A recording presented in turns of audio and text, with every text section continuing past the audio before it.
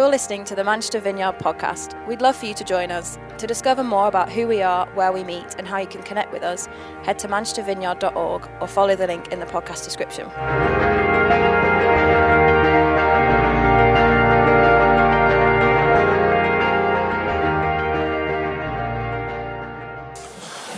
Well, good morning. Can I just recommend a few books to you? I know it's a bit of a funny way to start, but over Christmas you might have a bit of time to read. You might want to buy somebody a present that invests in their lives. I'm not trying to sell books. We do sell a few here. We don't make any money on them. I think we lose a little bit on them, but there's online retailers you can buy your own books, really. But I guess what I want to say is there's some books that I think are really helpful for shaping vision and values and who we are as a church. So one is called Vineyard Values, kind of is what it says. But in terms of who we are as a church and all that we're trying to be, if you're new to that, you may find that a really helpful read. The other one is called Power Healing. Honestly, that is a brilliant read. If you're carrying hurt or pain or things in your life that have been wounds and challenges, I could not recommend that book more highly. Equally, for the people that we are, for the fact that we want to see people healed and set free and walk into the fullness of God, actually I think that's a really helpful read for all of us to fully be equipped and resourced to help people do that. The final one is a new one. I don't think we sell it yet because it's too new out. But it's called Scattered Servants. Honestly, if you were going to read one book, read the Bible. If you were going to read another book, this would be it.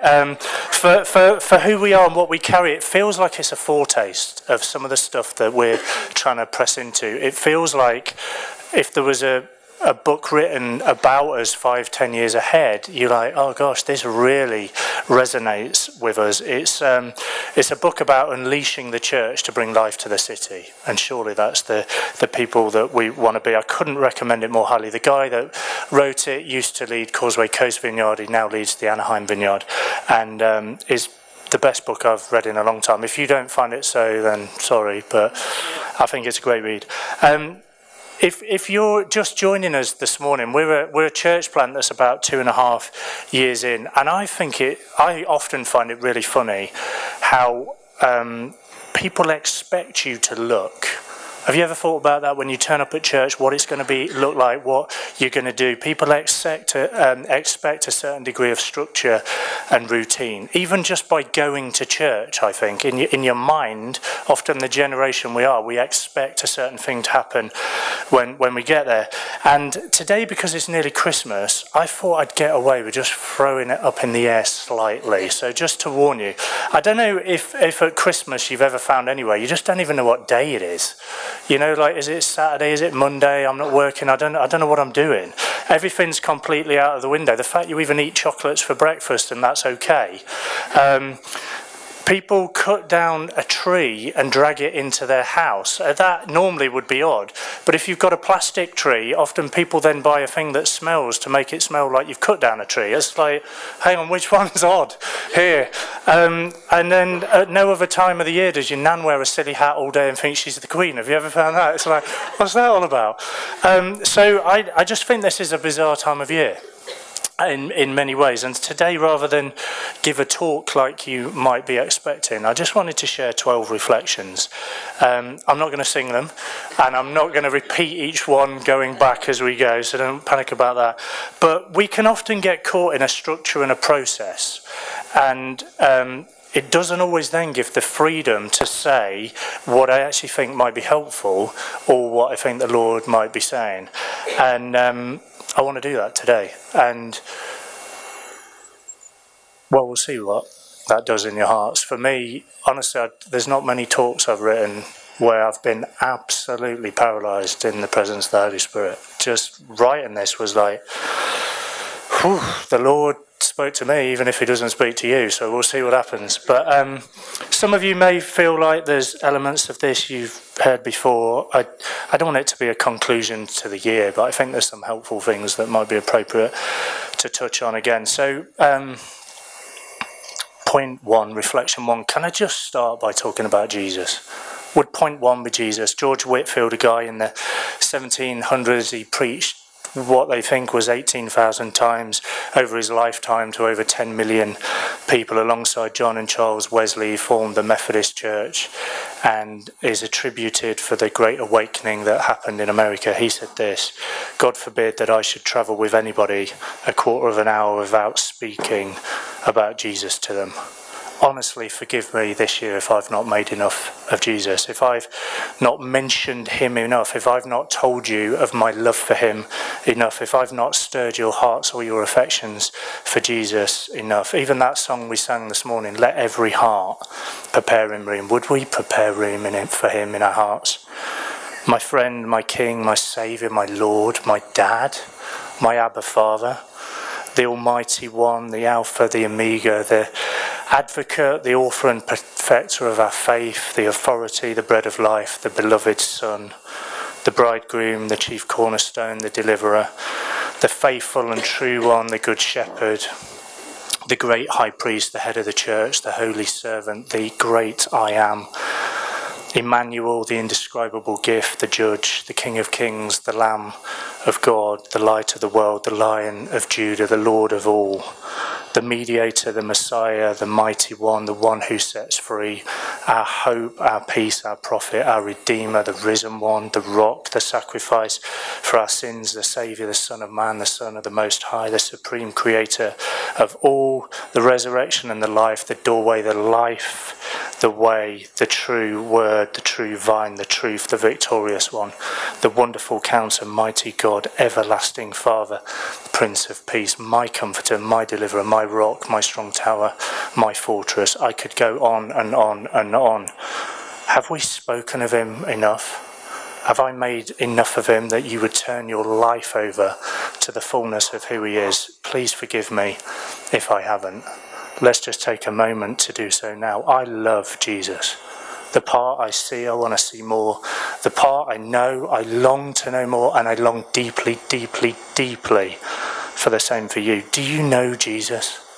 Honestly, do you know Jesus? The Jesus in the manger is the subject of this beautiful Christmas scene, but we can't leave it there. This tiny little helpless baby that lived an amazing life, died, ascended to heaven, and one day will return to the earth as King of Kings, as he is now. Do we still picture Jesus as a baby in the manger? I want to encourage us not to underestimate Jesus. We need to let him grow up in our lives. Second reflection would be, just because we grow older doesn't mean we grow wiser. You know, as you look at the coming year and the year ahead, how do you find environments to change, to allow that, to find environments that will shape you, to allow you to be the person that God has called you to be, to allow you to become more like Jesus, not just remaining as you are or who you were. Just because we go through something that is hard or challenging or presents opportunities for growth doesn't actually mean we grow. I think we've got to be quite intentional in fostering that. Can I ask you how we might do that in this coming year? Who will you allow to speak into your life? How do you choose and find environments to be around people that will shape and refine you? Have you ever thought about that? Are you, as you reflect on this year, are you the better you? As this year caused you to fall on your face before Jesus like never before? As this year caused you to discover more about yourself and lay down some of the things that hinder you from being all that God has called you to be? The third reflection would be, can we be people that live as intentionally as we possibly can? You know, I often think the hard stage is actually the easy stage. You know, in so many ways we see this stage of a church plant as the hard stage, because it means that we all need to be involved. We all need to put our shoulder to the plough. We all need to be really intentional about inviting people. And then I think, hang on a minute, isn't that what we're all meant to be doing all the time anyway? Do you see what I mean? I think we need to be really intentional about this. I was in the supermarket the other day, and I've gone to pick up the quick scanner thing that sometimes you can get. And as I swipe my card to release my quick scanner, another lady used the scanner thing next to me and swiped her card at the same time. Now, normally it pops up your name so you know which your scanner is. And it didn't show my name on mine, and it didn't show it on hers. So we had this moment of like, whose scanner is this anyway? And instantly popped into my head. I don't know whether it popped into everyone's head, but it popped into mine, and I thought, we've got a kingdom moment here. And I've got this moment where I could interact with somebody and share something about Jesus and seize what's happening in the natural to see what might happen in the supernatural. And I bumbled something out, and she fell to her knees and gave her life to Jesus. She didn't. I'm so sorry she didn't. She looked at me like I'd absolutely lost the plot. And we went our separate ways, and I sorted the scanner thing out so that I wasn't paying for her shopping. That was the main thing. But I wasn't too deflated. You know, it was more of an obedience thing than a success thing. I lived to fight another day. I kind of went round the supermarket muttering to myself and giving myself a little pep talk. You know, don't worry about it. It's about sowing seed and keep being intentional. It's not about getting it right and, you know, all that kind of stuff. Then I see this guy that I know, and I say I know him. I kind of know him because I see him a lot, and it's got to the point where I see him so much we acknowledge each other and we chat, and that's kind of how I know him. So I know him because I'm being intentional with him. I'm kind of getting to know him. So we're chatting away, and he's telling me that he's having some work done on his house, and he's trying to sort out how to get the stuff moved back into his house, and he needs a van. And I'm like, kind of blurted out, well, let me know if you need any help, because our church has got a van and I'd be up for helping you if you like. And he's like, what's your daily rate? And I was like, I hadn't thought of my daily rate. No, I was like, don't be daft, mate. I don't want money for this. And his reaction really caught me off guard. While I was he was saying, that is so kind. Why on earth would you do that? And then he kind of like tried to hug me, sort of thing. And I don't know if you've ever been caught off guard with a hug coming. It was like a half hug, and it was really weird because I was carrying my shopping, and it was just bizarre. But I think it was a good thing. Anyway, we've chatted about all he needs moving, and I slightly panicked. I was thinking, I'll just give you a quick hand with the odd chair. He's got like these huge sofas and everything. So he's like, I can't believe your church and your friends would be up for helping me, so I hope it's okay. But I kind of preemptively offered that all of you would help. So sorry, not sorry, because we're really about creating kingdom opportunities and seizing the moment to show and to share Jesus. Honestly, we've got to be intentional. Please don't think this is a special thing that only certain people get to do. I think you could all bumble into conversations like that. It honestly, it does not come easily to me. The scanner conversation will be the sort of thing you'll see in years to come on You've Been Framed or something like that. It's like, what is this guy on? But isn't it worth a few silly moments? A few moments where you look silly to see the kingdom expanded in others. It's so easy just to float through life. I've known so many people, I've bumped into so many people where my lack of an intentional edge has meant that they've just come and they've gone in my life without having their eternal destiny changed. The car wash near us has been closed for a few weeks, and I've got to know the guys quite well. One of the perks of being intentional is I now get discount on my car wash.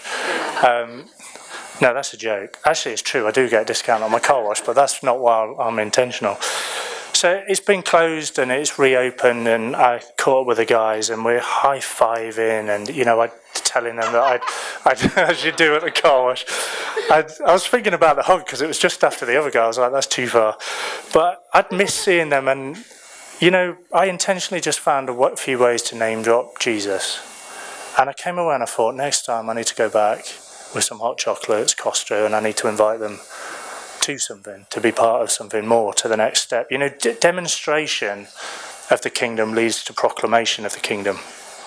We demonstrate the kingdom through acts of kindness and signs and wonders. Signs and wonders, I just mean by taking risks. It's really on God. We just got to take a risk. That's really what it is. We proclaim it once we've shown it, and we seek to share then something of Jesus. We see if the demonstration leads to an opportunity for proclamation. Sometimes it does, sometimes it doesn't. Sometimes they look at me like I'm a little bit odd, and sometimes I end up getting discount at the car wash. That's not my point, but I don't just want to see people come to faith in here. I love that and I'm excited for that, but I believe that actually it's meant for out there. We're meant to see people come to faith in our daily lives. Are we living intentionally? The fourth reflection, I believe God is birthing something in us in compassion for this city. I believe it's going to grow. I believe it's going to continue to grow as we keep investing in it. Jesus was born in a stable. There was no room at the inn. He was born alongside animals in the dirt and the straw, and a moment that forever punctuates our timeline of history. God became a man and came into the world to live as we do, to know laughter, tears, joy, pain, hurt, and compassion. And this season always touches me afresh with the reality that Jesus cared enough to experience life with us. Not only that he came, but he stayed. Christmas wasn't just a remarkable event, it was the beginning of a remarkable story that we still live in. A story of hope and relationship, that we can know and have relationship with God. But also that God has and longs to more move into the neighbourhood and dwell among us. We forever need to pour into this city. It's hard to reach into the city when we stay in the building and when our ministry models revolve around expanding services. We've got to lean into the lost and the hurting and the marginalised and the lonely. We've always been a church that longs to prioritise the city. Can I just take a moment to celebrate what is? This isn't, I don't think, for us just language, this is a lifestyle. That's what God is doing among us. But equally, we can't settle for what we see. More is ahead. I love what's going on. I love what's happening with the van this Christmas. Not that only are we continually trying to fill it to meet some practical needs, but that we're seeing others drawn into kingdom moments. That others, through the networks and partnerships that you're creating, we've seen local schools having the chance to fill the van. We're called to lead other people into the things of God. Now, I love that, but we can't settle there. It's been said a few times, we can't just give people a fish, we need to give them a fishing rod. We can't just meet their needs, we need to help them meet their own needs, to have dignity and to be valued. That is so true. And as we push for more and as we see things grow, it will move beyond just the immediate meeting of needs. It needs to move into reaching into relationships and interacting with the people that have the need. But this isn't just about handouts, this is about relationship. Equally, actually, I think we're going to need to go a step further. We have to not just give them a fishing rod, we've got to give them the fishing rights. We've got to find ways to give people access and ownership of the lake. Now, do you see what I mean? Because I think that's actually really important. I love some of the work you guys are involved in, and we just heard a little bit about with Manchester Citizens. We've got to start to shape policy and strategy to work not only practically, but through some of the wider channels of influence that would really bring change to this city. I believe in the new year we're going to have to take some steps of faith to press in harder and further with some of that.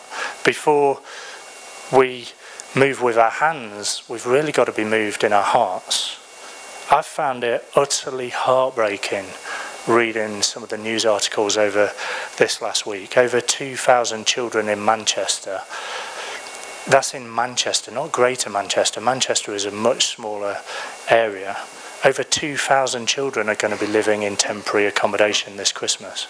Back in 2014, that was 140 children.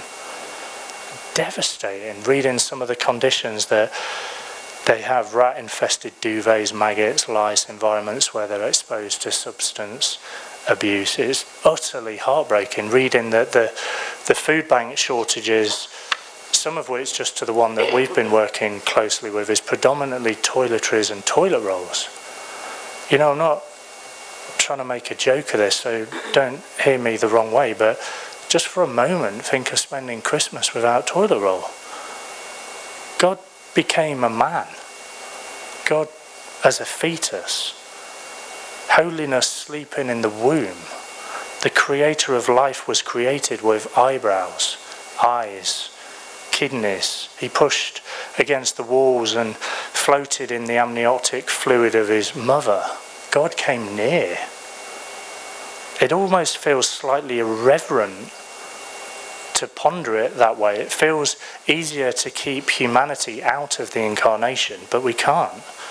We need to let him into the muck of our world so that he can pull us out. We are the hands and the feet of Jesus that walk into this city. I can't bear knowing some of those things. I believe God is birthing in us a compassion for this city, and it's growing, and it's going to keep growing as we keep investing in it. The fifth reflection is, will you see it? Will you see it this Christmas? The stuff that I've just talked about, will you see it? You know, we committed to praying for the 10,000 homes around this venue, to walk the streets, to post a little card through some of their doors, to pray for each house. We recently went over the 10,000 mark, but it's not job done. You know, I think times like that change me as we walk the streets, as we walk up to houses, as we look in people's eyes, as we see and understand the people and the places, and we feel the need. It shapes you. We need them as much as they need us. Will you commit this Christmas to let the people and the needs of this city stir you? This last week, one of the small groups put together gift bags for women trapped in sex work who will face poverty and isolation from loved ones this Christmas. Over the last few weeks, a number of you have worked, as I mentioned, with local schools to fill the van, creating opportunities not only to see the need yourself, but to draw others into practically loving and serving this city, to extend and step into extending the kingdom of God. We've got to see it to shape it. We've got to see it to pray for it. We've got to find ways to roll up our sleeves and to get our hands dirty. The sixth reflection is, do we run from it or do we run to it? You know, if I'm honest, there are things in this city, there's some of the challenges and issues, some of the people and some of the responses I've personally faced that have caused me to want to run from it, and at times probably run from it, to shy away, to see fear rather than faith, to think it's too big and it's just too daunting to do anything about it, to put the light under a bowl instead of put it on a stand. But honestly, we're supposed to... We're not supposed to import culture, we're supposed to export it. We've got something very special here, and we've got to give it away. We've got to see it multiplied. This isn't a retreat centre where we hide away and shy away from the world. We're an armoury. We're an armoury that this refreshes us, it encourages us, it refocuses us. It gives us the opportunity to give away some of the hope, the power and the presence of God, the hope, the joy and the life that we have to those around us. We don't run from it, we run to it. The seventh reflection is this: Jesus came in weakness and vulnerability. Jesus has gone through the whole of human experience, from family life and cramping restrictions around hard work and a lack of money, and the worst horrors of pain and humiliation, defeat, death, despair. He was born in poverty and suffered infinite pain for us. He had the infinite highness of being Almighty God, and yet he became one of us, enmeshed in our condition in order to know darkness.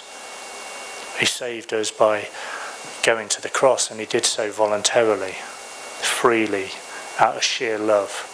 The divine light of the world bringing new life to replace our spiritual deadness.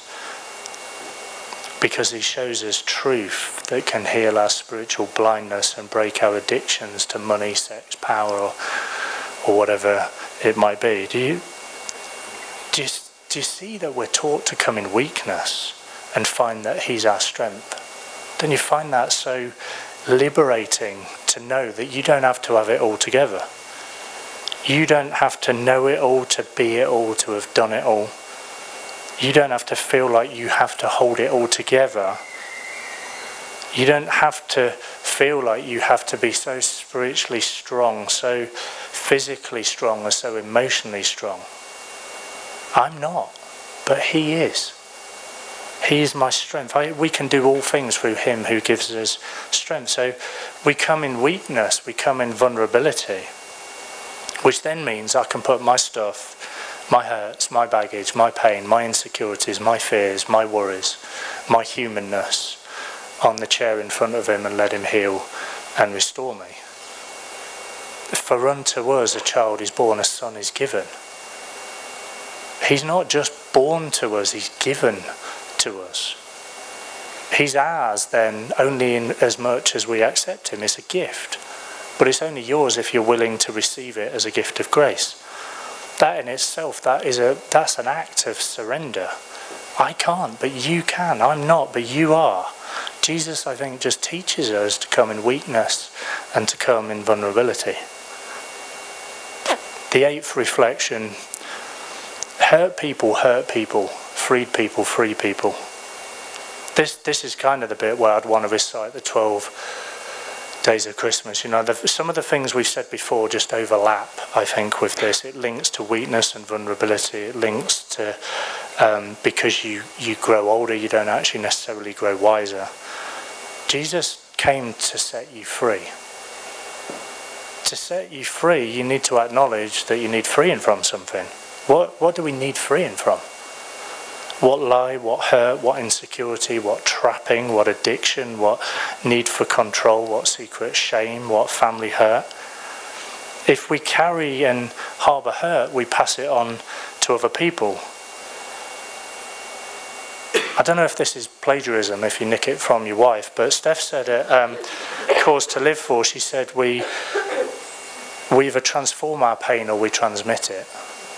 You know, it's so true. Unless we get it to Jesus, we give it to others, basically. Honestly, I don't look for pain. I look for Jesus. But the more I see of Jesus, the more I see of my pain and my weakness and my stuff that he needs to heal. But some of our pain is on show. Some of our pain we do see, or we do know about it, and we either get it to him or we give it to others. He came to set you free. Don't not be set free. Why would you sit in a prison cell where the door is open and you could walk out and not walk out? Or at least it could be open, or at least it should be open and you could walk out. You know, this could be a point in itself, but we can't be spiritually mature whilst being emotionally immature. We've got to get in touch with our hearts and our emotions and the influence and the impact that they have on us and therefore have on others. Reflection 9, I have spent so long trying to find another way to say this, because you're going to look at me and think, you always say that. Say something else. So what I was going to say is, honestly, I really recommend you join a small group, get around people that walk out life alongside you. But I came up with a way better way of saying it, which I actually prefer. We need to know you to grow you.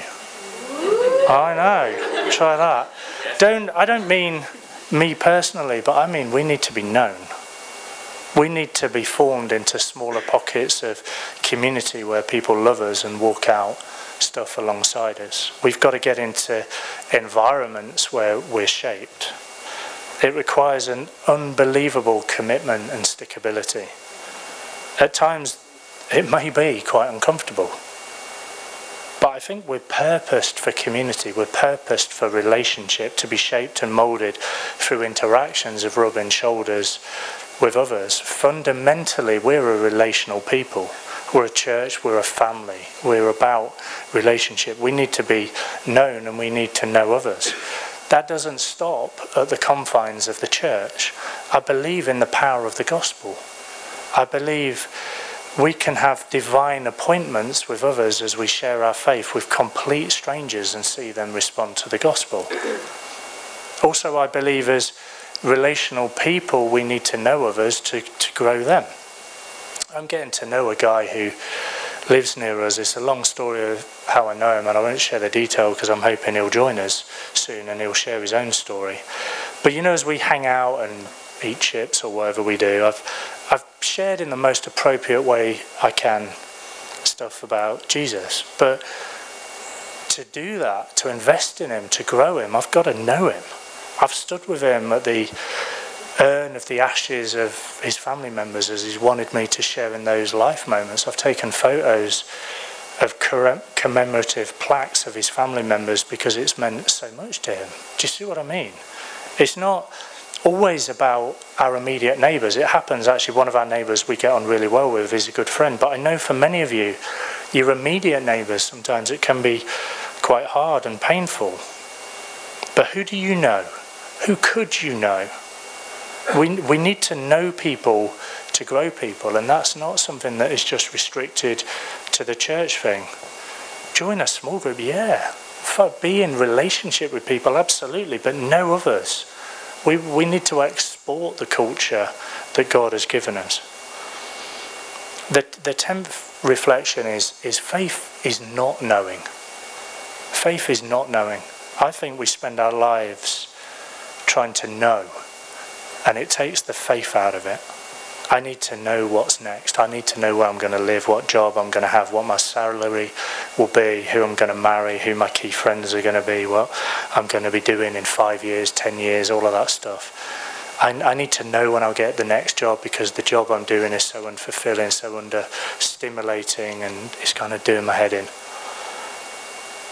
Well, yeah, but faith is not knowing, not seeing and trusting anyway. Trusting God for where you are and for what you are doing and having hope regardless. Faith is stepping out into the unknown and the unseen and trusting that God has got it anyway. We can spend our whole lives trying to secure things down and remove the faith element. I don't know if you do that. I do that all the time. I'm trying to remove the faith element. But God has called us to be a people of faith that are supposed to live by faith, not by sight. It causes us to keep our eyes on Jesus and let him do what he does.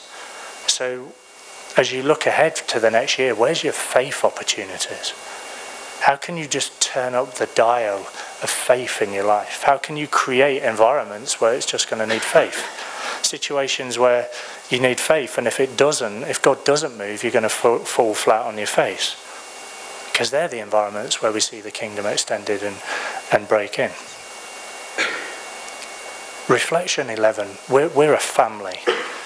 I've shared with many of you before, I've found earthly family quite hard. It's complex for me for many reasons. The church has always been my family. The people who look out for me, speak into my life, encourage me, champion me, challenge me. It's not easy, is it? In fact, it's quite hard at times.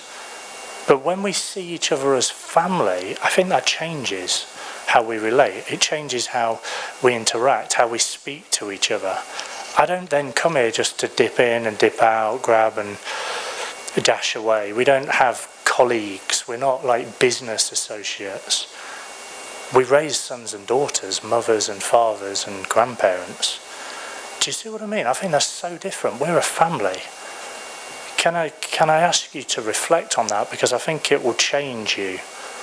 We've got to keep coming back to it. We're a family. We're a family. He places us in a family. He places the lonely in families. Is Christmas lonely and hard? Has been for me at times in my life. But he places us in a family. It's so important. It's so transformational to how we see ourselves.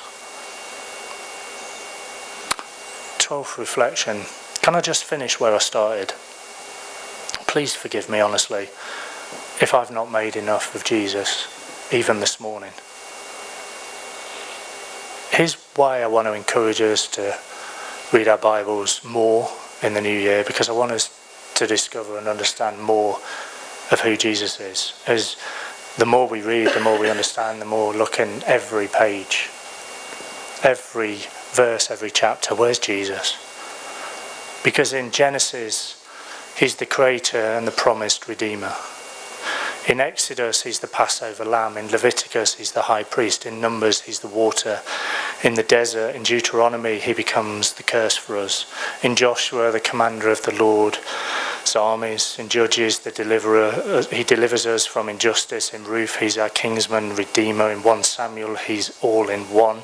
He's the prophet, the priest, and the king. In 2 Samuel, he's the king of grace and love. In 1 Kings, a ruler greater than Solomon. In 2 Kings, the powerful prophet. In 1 Chronicles, the son of David that is coming to rule.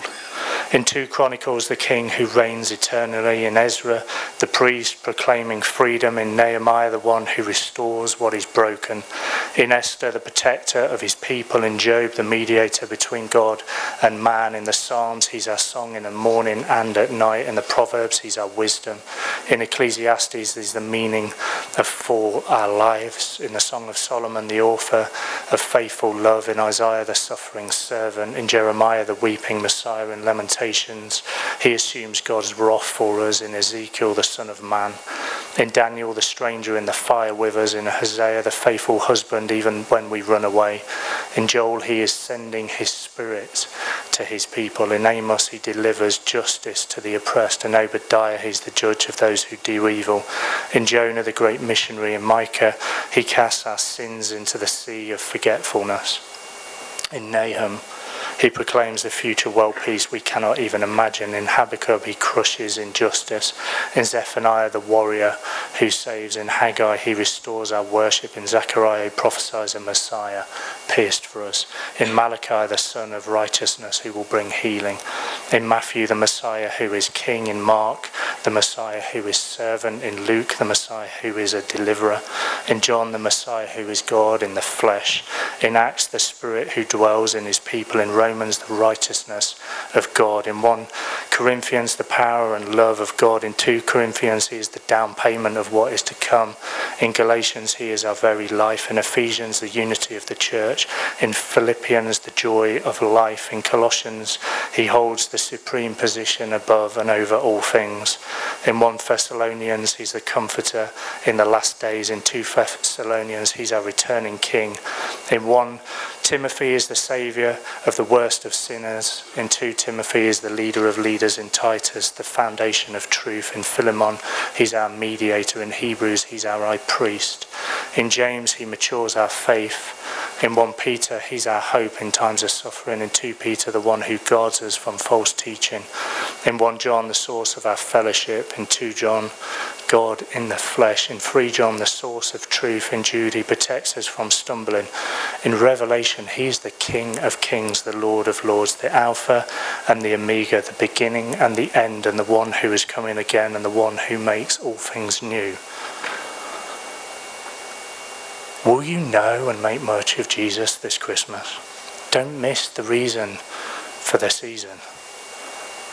For unto us a child is born, a son is given. It's a gift, but it's only yours in as much as you're willing to receive it. Why don't we stand together?